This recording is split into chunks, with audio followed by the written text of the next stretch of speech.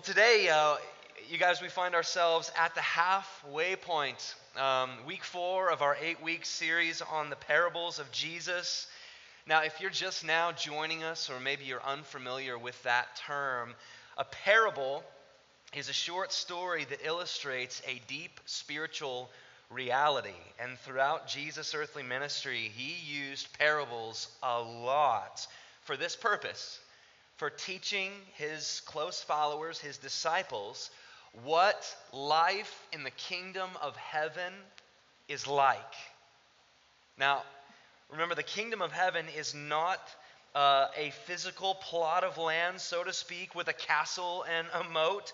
The kingdom of heaven is the redemptive rule of Christ over the hearts and lives of his followers, of his people. So if you're here and you're a follower of Christ, meaning you trust him for your salvation and you submit to him as king over your life, you're a Christian and a citizen of the kingdom of heaven right now and forever, hallelujah, because the kingdom of heaven is an eternal kingdom that will be fully realized when Jesus returns to gather his followers and usher in the new creation.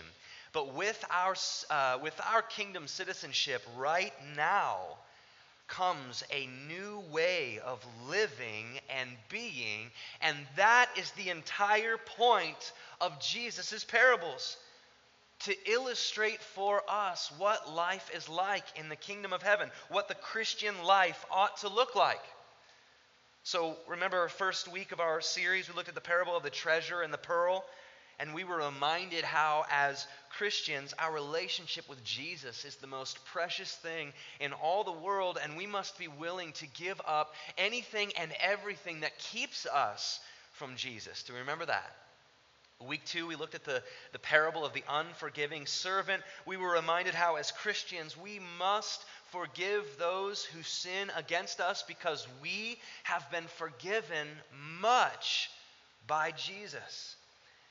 Last week, we looked at the parable of the workers in the vineyard and how in the kingdom of heaven, no one ever gets what they truly deserve. And we looked at why this is really good news, because instead of being punished for our disobedience toward God, which is what we deserve, we instead have received grace upon grace upon grace through the death and resurrection of Jesus Christ. And today, we'll be looking at the parable of the talents in Matthew chapter 25, verses 14 through 30. So if you brought your Bible, or if you received a Bible from Miss Susan Grassi, would you please turn with me, Matthew chapter 25, verses 14 through 30. Now, our passage this morning finds Jesus and his disciples in Jerusalem, having traveled west out of the region of Perea, where we found him and his disciples last week. And upon entry into Jerusalem, we know this story, the great crowds, the huge crowds of Jews and Gentiles alike gathered around Jesus. They laid their coats in the roadway. They were waving palm branches in the air, crying out, "Hosanna," which means "Come and rescue us." And Jesus indeed was coming to rescue them, but not in the way they were anticipating. So in this passage, we find Jesus in the week of Passover in Jerusalem. The city is bursting at the seams. It's a time of year when the Jews celebrated God's rescue of them from the Egyptians in the days of Moses. We also find Jesus in this passage in the week of his betrayal and his crucifixion. And the parable of the talents, according to Matthew's telling of Jesus' story, is the last parable that Jesus would teach before his death. And it actually makes the subject matter of the parable all the more fitting.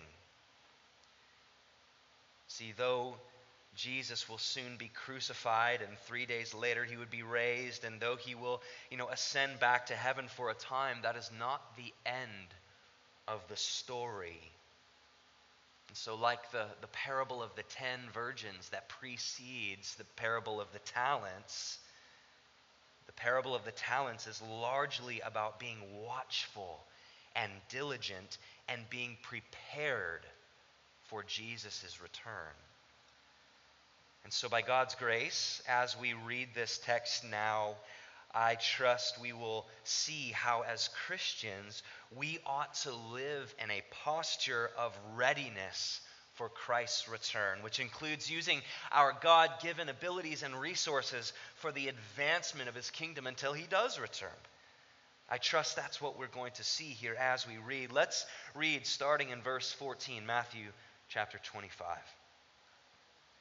This is Jesus to his disciples, and he's just talked about how the kingdom of heaven will be like 10 virgins. And again, it's about a readiness, it's about a preparedness for Jesus' return. And he continues that the kingdom of heaven, for it will be like a man going on a journey who called his servants and entrusted to them his property. To one he gave 5 talents, to another 2, to another 1, to each according to his ability. Then he went away. He who had received the 5 talents went at once and traded with them, and he made 5 talents more. So also he who had the 2 talents made 2 talents more. But he who had received the 1 talent went and dug in the ground and hid his master's money. Now after a long time, the master of those servants came and settled accounts with them, and he who had received 5 talents came forward, bringing 5 talents more, saying, Master, you delivered to me 5 talents. Here I have made 5 talents more. His master said to him, Well done, good and faithful servant. You have been faithful over a little. I will set you over much. Enter into the joy of your master. And he also, who had the 2 talents, came forward, saying, Master, you delivered to me 2 talents. Here, I have made 2 talents more. And his master said to him, Well done, good and faithful servant. You have been faithful over a little. I will set you over much. Enter into the joy of your master. He also who had received the 1 talent came forward, saying, Master, I knew you to be a hard man, reaping where you did not sow, and gathering where you scattered no seed. So I was afraid. And I went and hid your talent in the ground. Here, you have what is yours. But his master answered him, You wicked and slothful servant.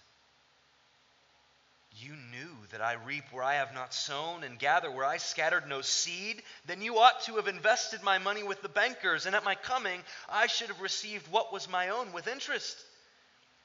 So take the talent from him and give it to him who has the 10 talents. For to everyone who has will more be given, and he will have an abundance. But from the one who has not, even what he has will be taken away. And cast the worthless servant into the outer darkness. In that place there will be weeping and gnashing of teeth. This is the word of the Lord. Thanks be to God. Would you pray with me?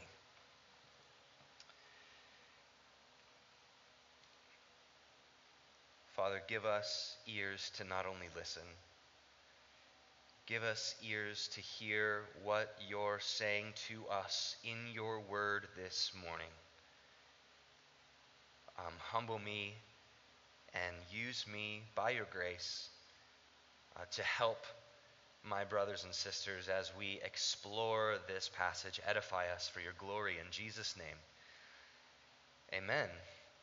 I think it goes without saying that this parable is 2 parts encouraging and 1 part sobering.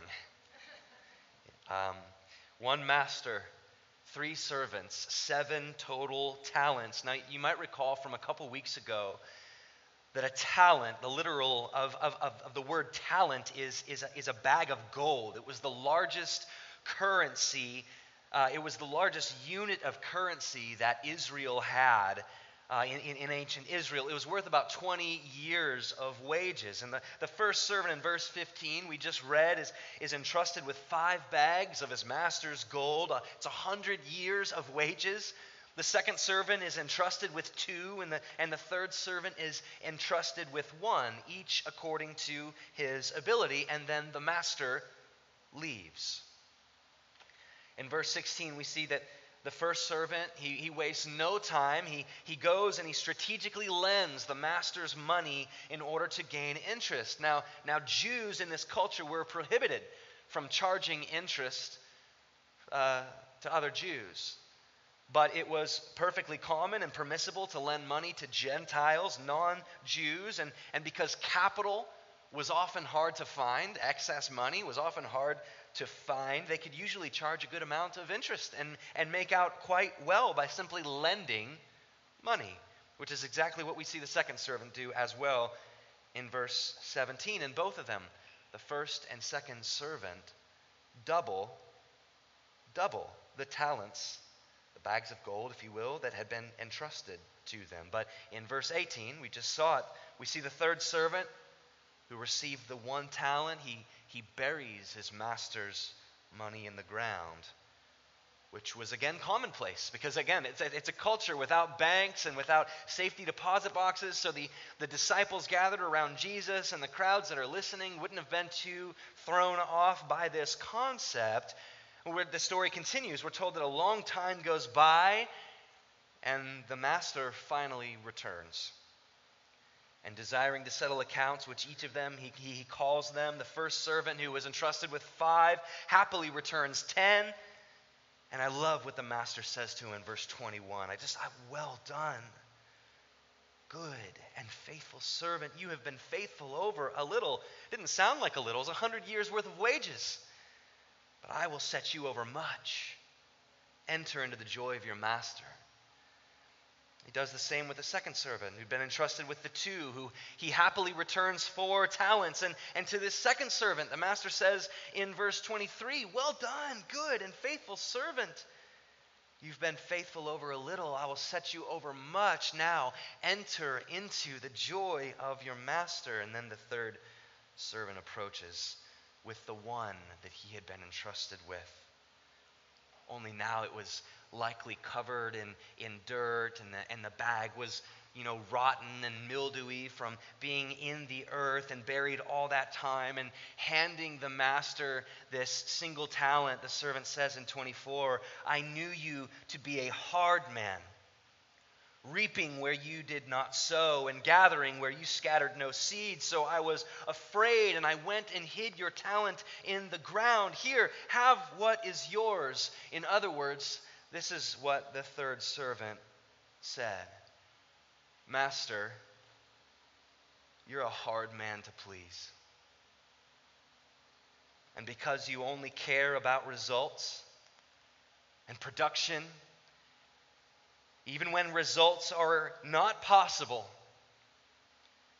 I was simply too afraid to do anything with what you entrusted to me, so I buried it out of sight and out of mind, and here you can have it back now. You can have what's yours. And at first glance, we might feel as if the master's response in verse 26 is a bit harsh. You wicked and slothful servant. You knew that I reap where I have not sown and gather where I scattered no seed. Then you ought to have invested my money with the bankers, and at my coming I should have received what was my own with interest. The master's calling out the third servant. He's saying, if you truly believed that you were, that I'm a results-driven, slave-driving master, well, wouldn't you, out of your own fear, gone and produced interest with what I lended you? See, the third servant didn't even believe what he was telling the master. We'll get into that. The master continues, for to everyone who has will more be given, and he will have an abundance. But from the one who has not, even what he has will be taken away.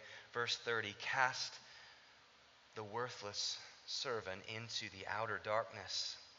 In that place there will be weeping and gnashing of teeth. I said at the beginning, parables are short stories that illustrate deep spiritual realities. And what we see here in verse 30 is that spiritual reality coming into view. Jesus doesn't describe sending the worker simply to another job, firing him. He describes outer darkness where there's weeping and gnashing of teeth. There are deep spiritual implications to what Jesus is trying to illustrate for his disciples and us this morning. What this parable is in fact teaching us is that, like the servants in this parable, as Christians, we ought to live our lives, church. We ought to conduct ourselves in a posture of 24/7 readiness for our Master's return, for the return of Christ the King. And that means using our God-given abilities and resources that he has entrusted to us to advance his kingdom while we await his return. The parable of the talents is showing us as Christians that we ought to operate in a position of preparedness for Christ's return, using what he has gifted us with, and we will get into what he's gifted each of us with in order to advance and expand and multiply what's his kingdom. And so for the remainder of our time, we're going to consider 3 takeaways from this passage. Number 1, like the servants in the parable, we have all been gifted by God with varying abilities and resources. All of us. Each and every one of us here. Number 2, we're going to look at, like the servants in the parable, we are called to use our gifts for the expansion, for the advancement of his kingdom. All of us, we're all called to do this. And number 3, like the servants in the parable, we will only rightly use our gifts when we rightly understand God's character.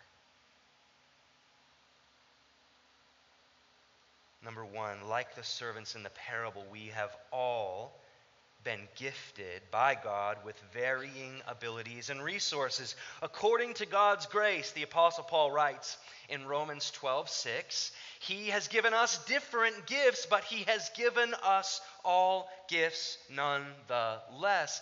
Even non-Christians, even if you're here and you don't follow Christ, do you not possess varying abilities and resources?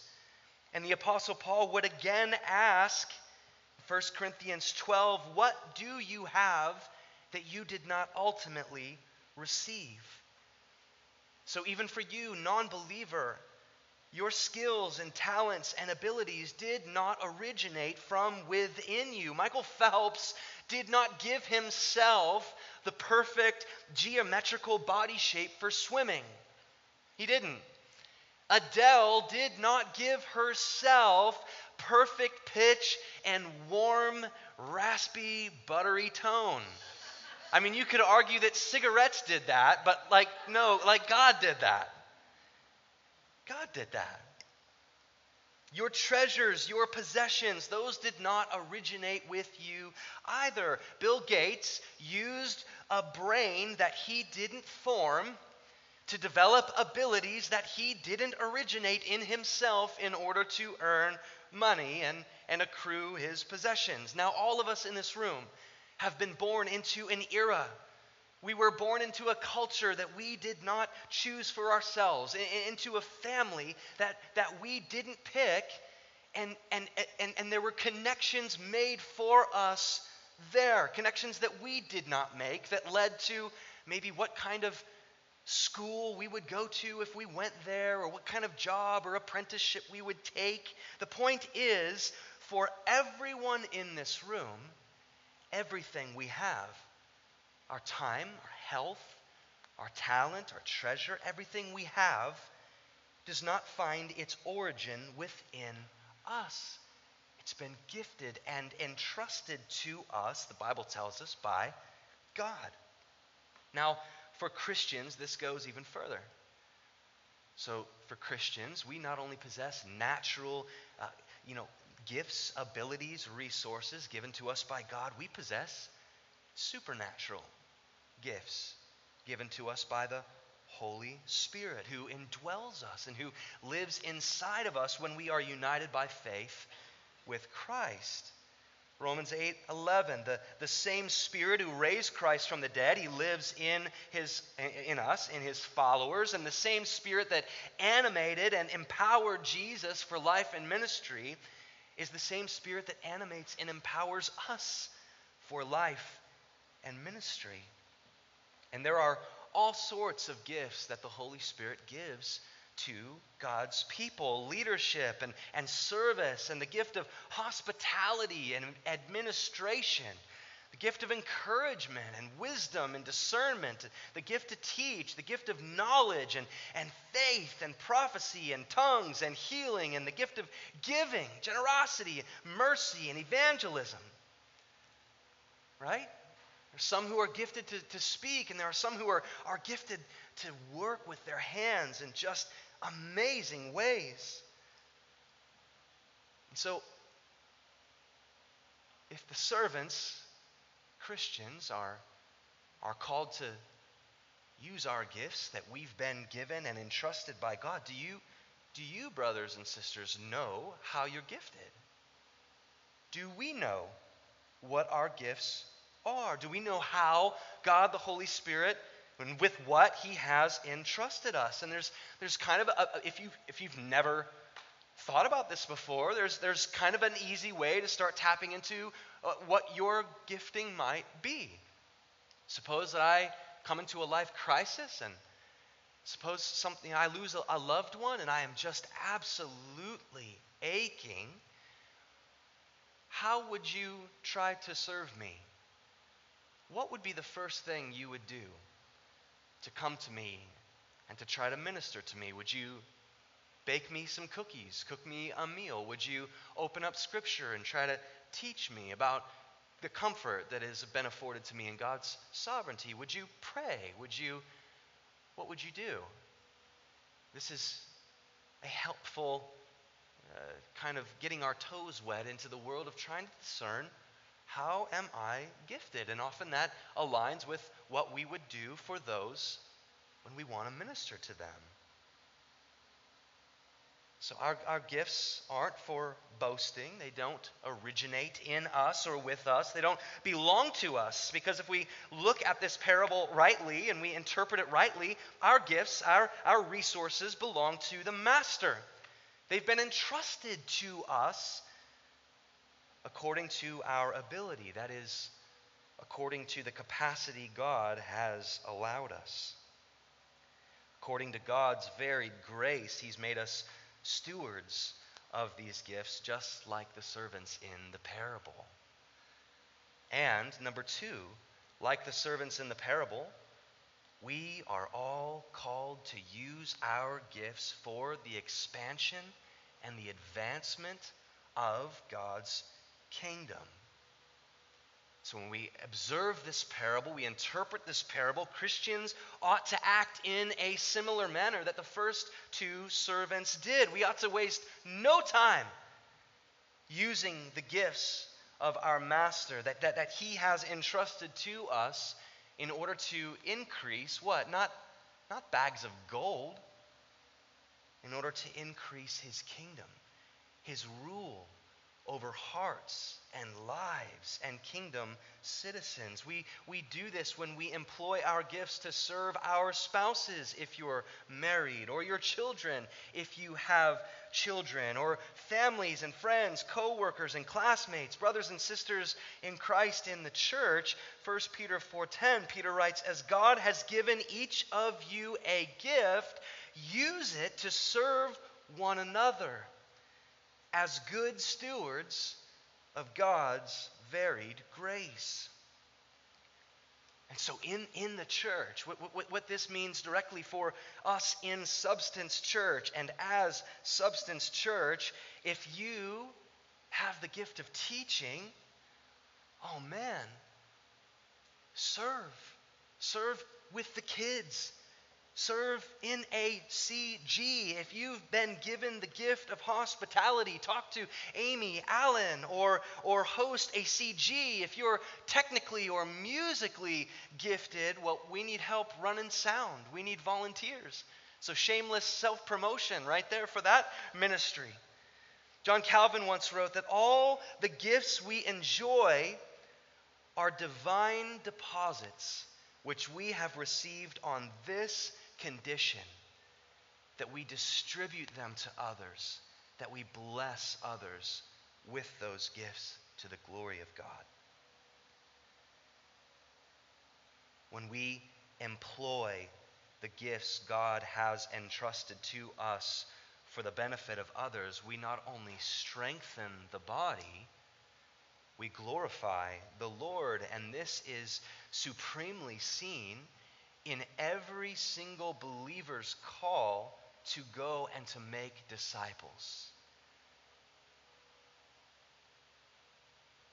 We spent a couple of months, a couple series ago, looking through 2 Timothy. It was a series called Passing the Torch, in which we looked at and asked ourselves, who is your Timothy?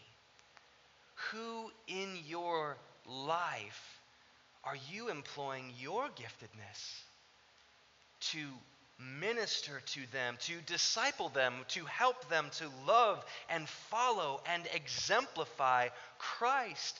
That is the most glorious end of our giftedness, to the glory of God, that we would use what He has entrusted us with to strengthen the walk of another believer. And that works for evangelism as well, which is the other side of the same coin of discipling, that we would go out and that we would employ our gifts for the good of our community, that the kingdom might increase in people seeing the love and power of Christ demonstrated, and they would come to know and love Christ as their Savior and Lord. This also involves vocation as mission. Man, Ed Rocha is not here, but that dude is a great engineer. And I thank God that he uses that gift that God has given him to advance the kingdom in his workplace by being the best engineer he possibly can. This quote is not Martin Luther, but it's often accredited to him. And Martin Luther was said to say that the Christian shoemaker does not serve others, nor does he glorify Christ by simply putting tiny crosses on all of his shoes. The Christian shoemaker serves others and glorifies Christ by making the best shoes possible. This is where we get this idea of using our giftedness for the advancement of the kingdom in our various places of work or home. So for the Christians in this room, we ought to be asking ourselves, am I serving Christ with what He has generously given me? Am I handling my Master's resources faithfully and wisely? It doesn't matter what gifts you've been given. It doesn't matter if you've been given 5 talents or 2. You're not going to be held accountable for stewarding my gifts, and I'm not going to be held accountable for stewarding yours. Brothers and sisters, be faithful with what is in your hand right now by God's grace. A buddy of mine once tried to convince me that once he got the work promotion, man, if he could just get this promotion at work, it would free up all sorts of time for ministry, all sorts of money for missions. And I didn't really know what to tell him at the time, but I kind of came up with something along the lines of, brother, just be faithful with what's in your pocket right now. Right now. Because you won't be held accountable for what might have been. Only the gifts and resources that the Lord entrusted to you already. And the reward, whether we have 5 talents or 2, we see in this passage, the reward is the exact same. Supernatural joy. The Master says, enter into the joy of your master. Do you hear the invitation this morning? That there is a never-ending, all-satisfying joy that can only be given to us from a never-ending, all-satisfying Creator God. Do you believe, church, do you believe that there is untold joy that awaits those of us who give ourselves and our gifts back to the one who entrusted us with them in the first place, to the edification of our brothers and sisters around us and to His glory? Do we believe that there is untold joy in serving one another like that?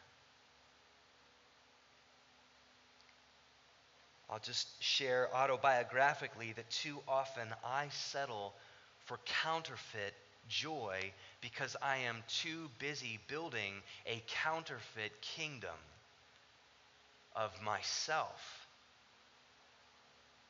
See, when we become more concerned with expanding our career and house and retirement and furthering our education and comfort and security and our stuff, when we become more concerned with building our own and reinforcing our own kingdom than we are the kingdom of heaven, we have already fallen into perilous idolatry. It's the kind of idolatry that makes the church in Revelation lukewarm and God spits them out of His mouth.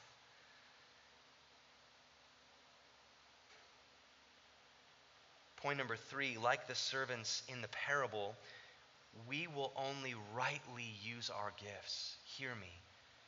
The only way any of us will walk out of this room today hearing correctly and acting rightly, the only way we will rightly use our gifts is when we rightly understand God's character through the lens of the gospel.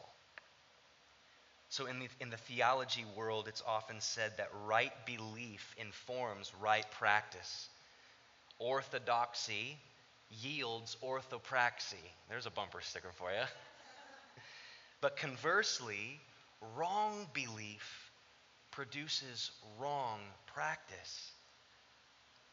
Years ago, and I'm wrapping up, years ago, Oprah Winfrey described the moment when she left mainline Christianity. She still considers herself to be a Christian, if you can believe that. But she was telling this story, and this is the transcript of what she said on live TV. I happened to be sitting in church in my late 20s, and I was going to this church where you had to get there at 8 a.m. in the morning or you couldn't find a seat, and a very charismatic minister, and everybody was into the sermon, and this great minister was preaching about how great God was and how omniscient and omnipresent and God is everything. And then he said, "And the Lord thy God is a jealous God." And I was caught up in the rapture of that moment until he said, "jealous." And something struck me, Oprah says. I was like 27 or 28, and I was thinking, God is all, God is omnipresent, and yet God is also jealous of me? And something about that didn't feel right in my spirit. No doubt. Wrong belief produced wrong practice in Oprah. She walked away from her so-called mainline Christian faith because of a misperception of God's character. She wasn't even rightly dividing that verse. She didn't rightly understand it. There was a woman even on live TV who was trying to convince her otherwise. But Oprah, like the third servant, had already made up her mind about what she believed about the master, and then that allowed her to bury the treasure in the ground and build her own kingdom. Misperception of the master led the third servant to bury rather than multiply the gift, and he justified his slothful laziness, and he refused to honor the master. I've heard about this somewhere. I think it's in Romans 1, where by their unrighteousness they suppress the truth.